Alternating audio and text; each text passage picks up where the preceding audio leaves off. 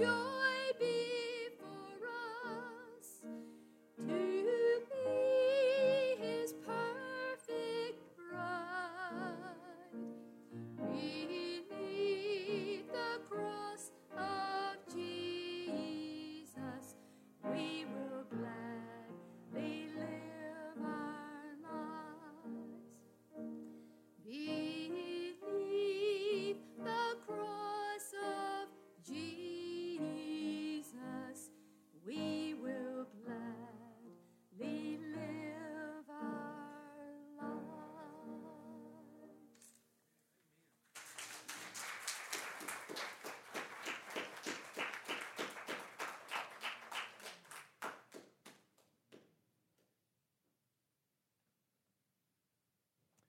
Amen. Thank you, Miss Virginia, and what a wonderful and beautiful message in that song. And let's take our Bibles this morning and turn to the book of Colossians chapter 1. And I'm preaching on the subject this morning, Christ, our only hope. Three main things that I want to look at this morning as we look at the text. And then I'll chase a few rabbits, I'm sure, and hope to catch those in which we run after. But anyway, may God be glorified in His Word and preaching of His Word this morning. May we be hearers of it. If you would, as you find Colossians 1 this morning, would you stand as we honor the reading of God's holy, inspired, inerrant, and infallible Word? Colossians 1, we're going to pick up there in verse 3.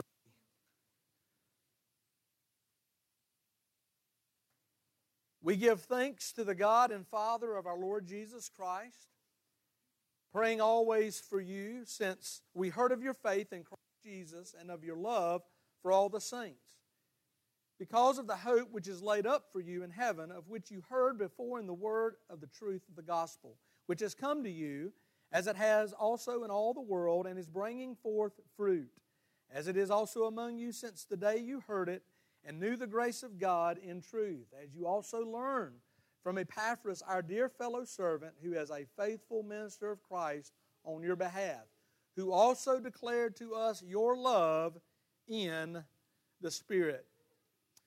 So thank you for your word.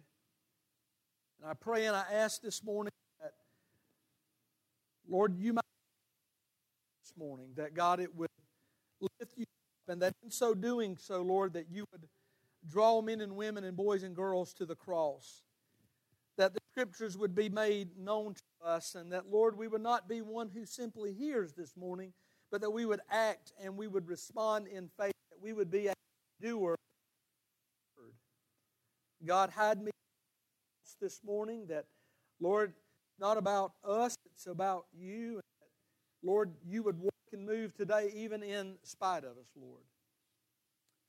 May you have your will and your way and your purpose. You be glorified. May we be strengthened and encouraged by the hope that we have in you today. And we pray all of this in Jesus' name. Amen. And you may be seated.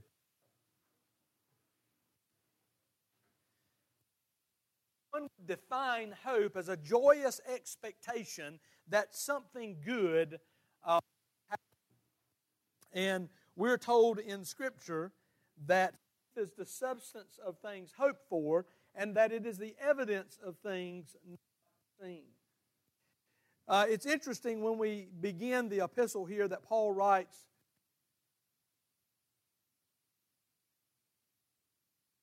something here that just on its face value is something that this is the purpose of the church of the Lord Jesus Christ, or may it be said of every church that is meeting today. As we look at the Scriptures this morning, it says in verse 4, since we heard of your faith in Christ Jesus and your love for all the saints. Those ought to be defining things in every local church of the Lord Jesus Christ. People, forget, we talk about PR and message, on message and things of that nature, and all of that is important. There is not a greater testimony, though, for the church of the living God than people know of your faith and they know of your love for one another. God uses that. There is a powerful testimony in that. And Paul said that they make mention of that this is something that is obvious and that many have understood and that they see, and that the hope in which that alone brings, that God's people are active and that they are part of fulfilling the call and the purpose of God in their life. Now, when we think about hope, and I say that Christ is our only hope, understand that that is a timeless claim.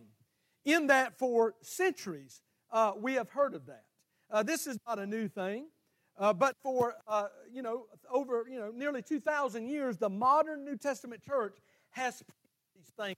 Prior to that, for thousands of years, the Hebrews taught this, that their hope lied in God. And so this is a timeless claim, and it is also a serious claim. To believe with absolute certainty that Christ is indeed our hope. In doing so, we accept certain responsibilities in doing that. We understand that when we think about hope, we understand that this hope in Christ, first and foremost, is for salvation. That we have a hope that relies on Christ, in Christ, because of the fact that only God in Christ Jesus has brought about salvation to you and to I. I can remember years ago, and I forget the year it was, and these things happened, these national calamities and crises, but there was a mining accident, and there were a bunch of miners that were trapped underground, and they were to get down and find a way to rescue them, and they were intently if there was any activity, if there was anybody alive, but all the rubble. And as they listened intently, they that someone in Morse code kept sending a message over and over again. And that message was very simply, is there any hope? Is there any hope? Well, I'm going to tell you something this morning. There is hope in the Lord Jesus Christ. There is hope in, number one, salvation. Christ came to bring salvation to you and I because we could not attain salvation in any other way. Christ come to us and He made a way when there was no way. And understanding that Christ is the only hope of salvation and that He is the only hope for salvation and it is desperately needed. We have a lot of needs. I mean, as parents, just as individuals, you can think of a number of things that you need.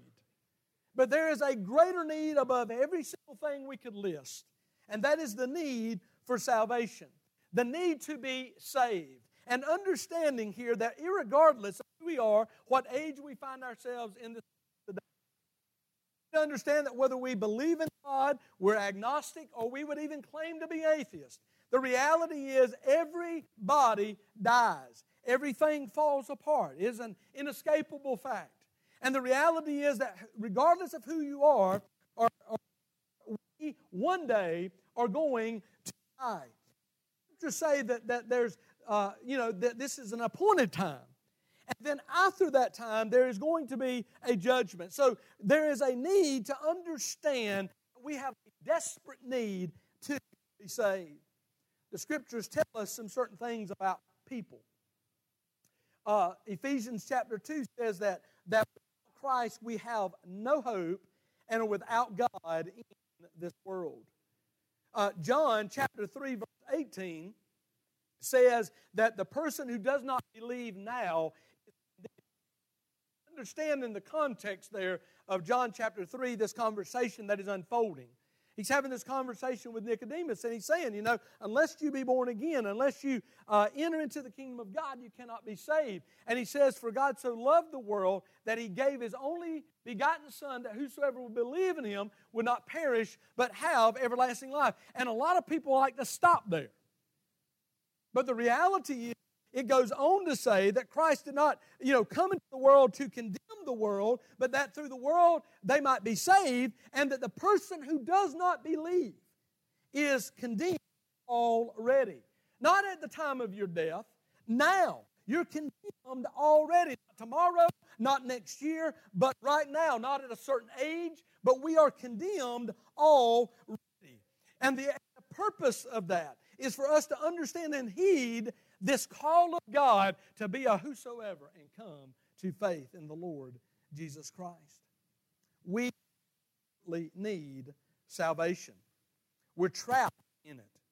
Jeremiah said that the heart is deceitful, desperately wicked, for who can know it? Matthew chapter 15, out of the human heart proceeds all types of sin and blasphemies and evil. And that we desperately need to be saved according to the Scriptures. We're trapped, we're agonizing. The results of sin, according to Romans 6, the wages of death is sin. Romans 7:24 reminds us, as Paul cries, who shall deliver me from this body of death? Only the Lord Jesus Christ. Salvation is something that we desperately need.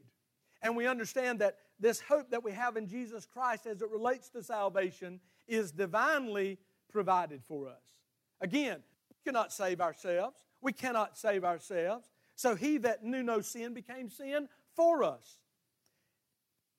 In Acts chapter 16, there's a recording there in verse 30 and 31 that the Philippian jailer asked of Paul, what must I do in order to be saved? And Paul says that we are to believe on the Lord Jesus Christ and that we will be saved. Salvation this morning is not about your parents' faith. It's not about what your grandparents believe. It's about what you believe personally. No one can stand before God bearing your sin debt. We have to own our own sin. We have to come clean before a holy God. We have to deal with that personally as an individual. Nobody gets saved because you're in a group. You're saved because you must personally come to faith in Christ and in Christ alone. He has to do this for you. Regardless of what He's done for your best friend, regardless of what He's done for most of the people in your local church or your parents, done for you. Have you been saved? Have you come to a place in your life that you desperately realize your need for God, for His salvation? He has chosen to divinely provide it for you and I. Scriptures tell us that this was Christ was God's provision. 1 Corinthians 15:3 tells us that this is a reason that death as a believer. Romans 6:23 says that it is the gift of God to us and that He is the living Savior. He is our hope for salvation, and He has divinely provided a way. He has provided a means for us to be saved. It's not complicated. It's hard in the sense that there are many who sit, I believe, conviction and know these things to be true, but for a number of reasons will not respond and act in faith. Scriptures tell us that salvation is desperately needed. He divinely provided, but it must be personally received, as we just mentioned. John 1 verse 12 says, but as many as received Him,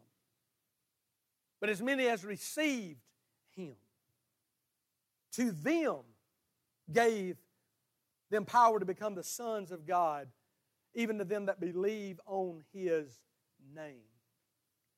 The Philippian jailer, having experienced what went on that night with the singing and the divine, miraculous work of God, freeing Paul and Silas,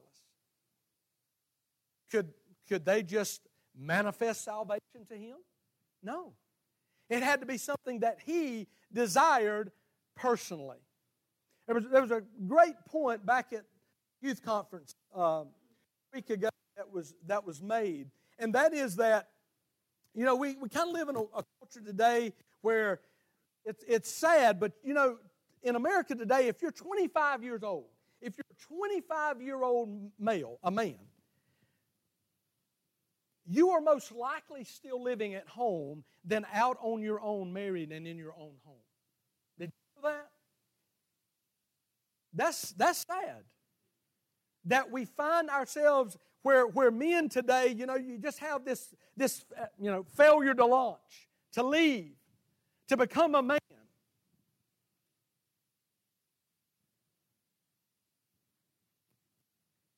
And I can remember, as much as I loved my wife, I enjoyed spending time with my wife, and I wanted to spend a life, have a lifelong relationship with Allison.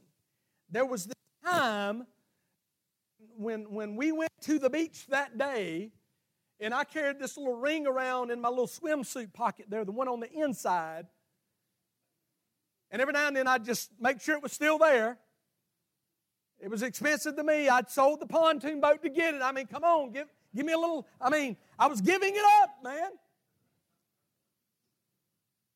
And there in the waning hours of that day, as we walked down to the jetties where I thought nobody would be, but some lady had to show up with a Food Line bag, picking up shells for some unknown reason that day.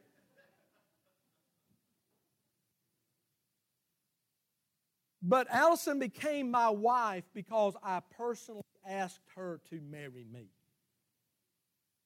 And if you want to be saved, you have to personally ask to be saved. It's not something I can want for you. My goodness. I want that. I desire that. But I can't make somebody be saved. You have to want to be saved. You have to personally receive Christ as your Lord and Savior. And we have that need. And God has made a way. He has provided that for us, that we might personally receive that. And so you check that box. Hey, I'm saved, preacher. Well, hallelujah. Praise the Lord. So what about the in-between, where you find yourself today? You're living in this world. You're living on this side of heaven, on this side. What is Christ? What is the hope that we have in Christ good for right now?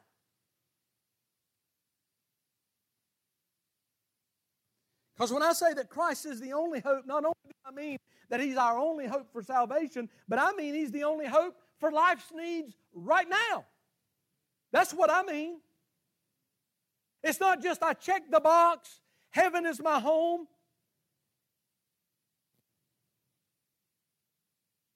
Fire insurance, check. No. What is He doing now? What is the hope that I have for life's needs right now? Notice He says in verse 6 there, which has come to you as it has also in all the world, and bringing forth fruit. It's bringing forth fruit. In other words, it's growing in you and it's showing up in a way that you have hope personally.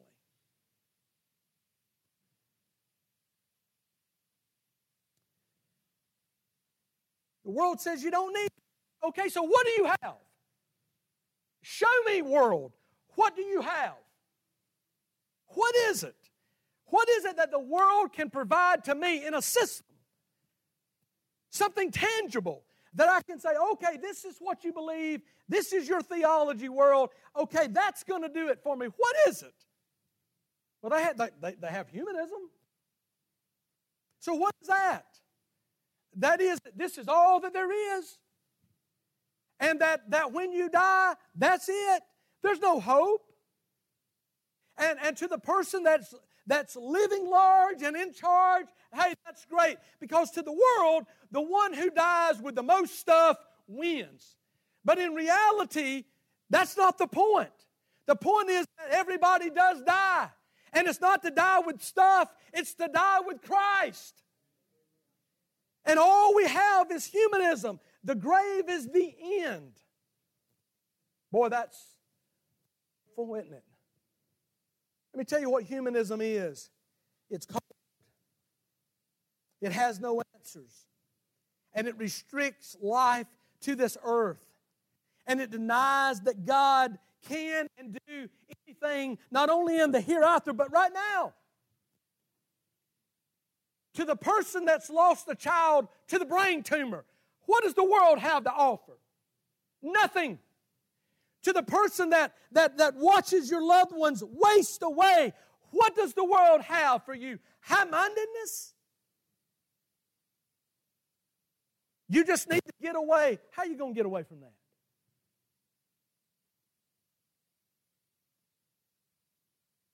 With all the sin and the corruption and the sorrow of this world, the wife with the newborn whose husband's away in some foreign land serving the military, and we're not at war, but just the routine, everyday aspects of being in the military. You hop on a plane to fly somewhere or to go through some tactical training, and it just crashes. What about her? What about the child that grows up remembering a picture of a dad in camouflage and service to his country, and he can look at a folded flag?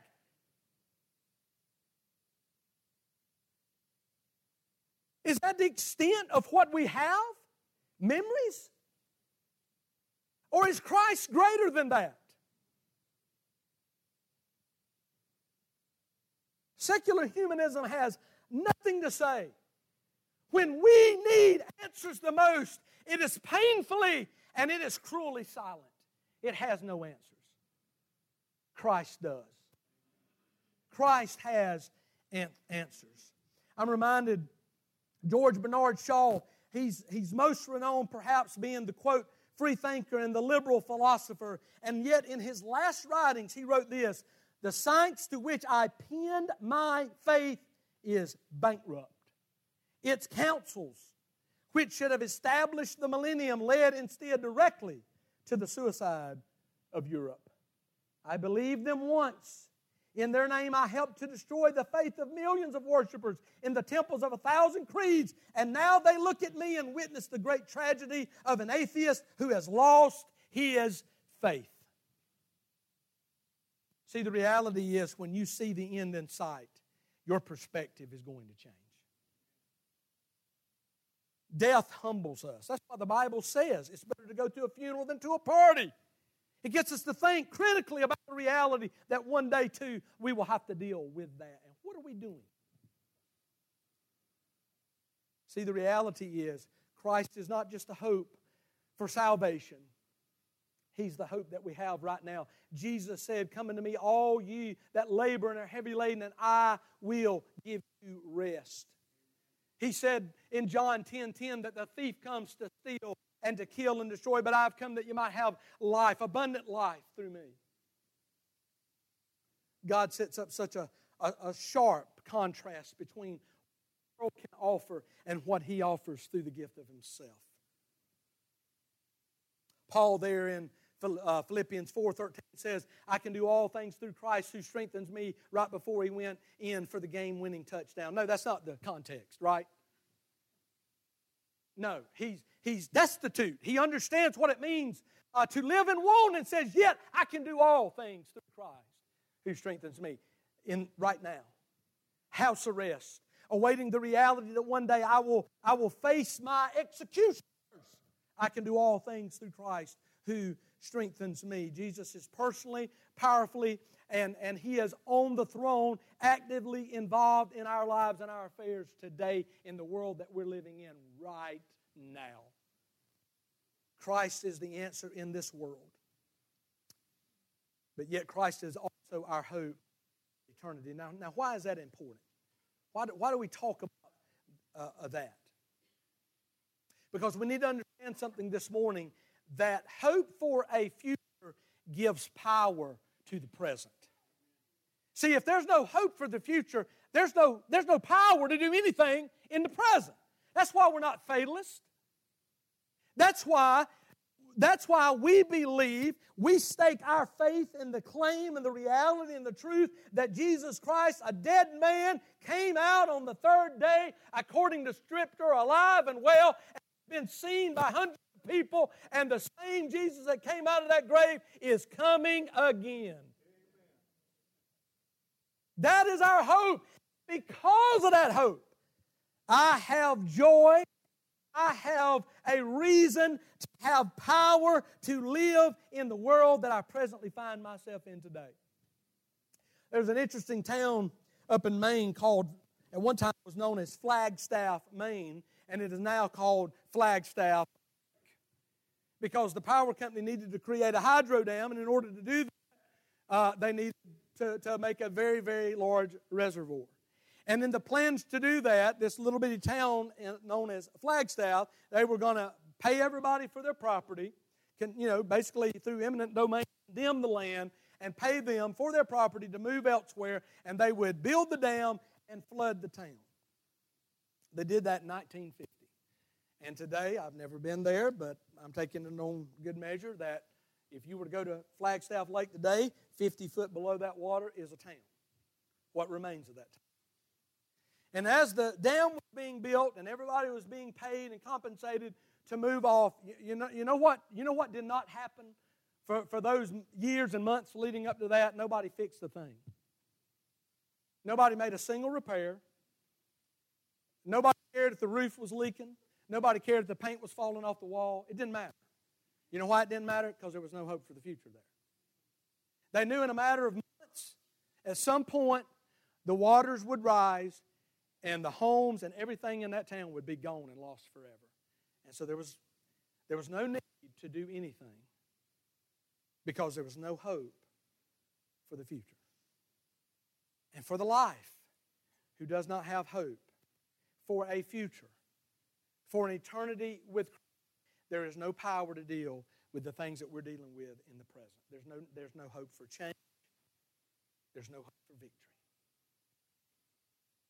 A hopeless future means a present without power. What a sad, sad state of affairs. No, we have hope. We have hope in the reality that Jesus Christ has said He is going to return. He promised it personally in John chapter 14. The angels announced it there in Acts chapter 1. And in 1 Thessalonians 4, he said, I want you to know, I don't want you to be ignorant about these things. I want you to understand that Jesus Christ is coming again, and all of those who have died before us, they're not lost. Haven't missed it. They'll rise just as Jesus rose from that grave. There's the hope of Christ and His glorious return. There's the hope of Christ and the hope of His resurrection. 2 Timothy there in chapter 1 says that Christ has abolished death. He's our hope in a resurrection. And in 1 Corinthians 15, Paul spends a very number of verses there talking about how death does not win. Hope. Resurrection. And hope and deliverance. Hebrews chapter 9, verse 27 says that it's appointed once for men to die, and then comes the judgment, or they face judgment. See, the reality is, are we right with God? Do we know Him personally? And are we saved? We're going to need that. Because we're going to face, every knee is going to bow, and every tongue is going to confess, and He is either Lord of our life, or He will be the judge of our life. Either our sins have been judged in Christ Jesus, and in heaven there'll be the works judgment, but not our soul. Or we will face Christ as our judge. And the Scriptures tell us that that judgment is certain. And yet, those who are saved today, we have no fear of that. Scripture tells us that we have passed from death unto life. Christ is our only hope. It is an audacious claim, but it is a wonderful truth. Do you believe it? Do you believe it? Because it matters. And when I talk about the hope for eternity means power in the present, it means everything to the believer. Why? Why is that so important? Because, folks, there are three things that are going to last forever. God, His Word, and people. Everybody is going to spend eternity somewhere. Christ is our hope in that day when we meet Him face to face. And the hope and the reality of that resurrection and the glorious reunification with Christ in heaven, that gives us power to understand our need to be faithful, to preach the Word, to teach the Word, to make disciples. Folks, if there's no plan, if there's no expectation, if there's no hope, there's no vision, then there's no power. And we don't care. And God forbid. We're not living here by accident. We're here by the divine purpose and counsel of God. We have hope in Him. We are to live as if those things are true. We are to proclaim those things because they are true. And we are to share those things because of the consequences of knowing that truth. Do you believe that? Have you done that? Now let's join our hearts in prayer as we would respond to God in faith this morning. With our heads bowed as Carla and Jonathan come. Father, we thank You for Your love and the great love and the mercy in which You come to us. We thank You for the gift of salvation because, Lord, You have purchased it and paid for it in full. And God, in faith today, help us to reach out and respond faithfully to that call. That whosoever will call on the name of the Lord Jesus shall be saved. If there's one here, God, would You draw them through the power of the Holy Spirit to make that publicly today. Have Your will in every heart. We pray in Christ's name. Amen. Stand on our feet, church. As we sing this morning, only trust Him. No need to turn, just look, only trust Him. If you've never been saved this morning, I want to call you to respond in faith. Respond in faith this morning as you trust Christ.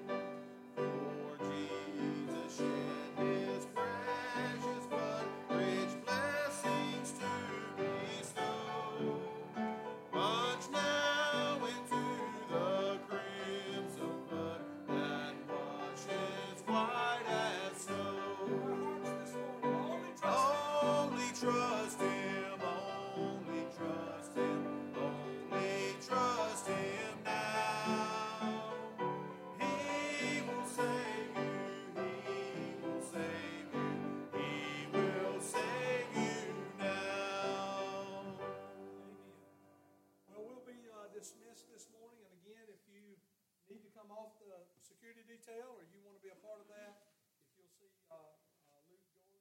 Luke, you want to be in the back or you want to be up here? Right over here in overflow room this morning, so please see him, and thank you for all y'all who do that. And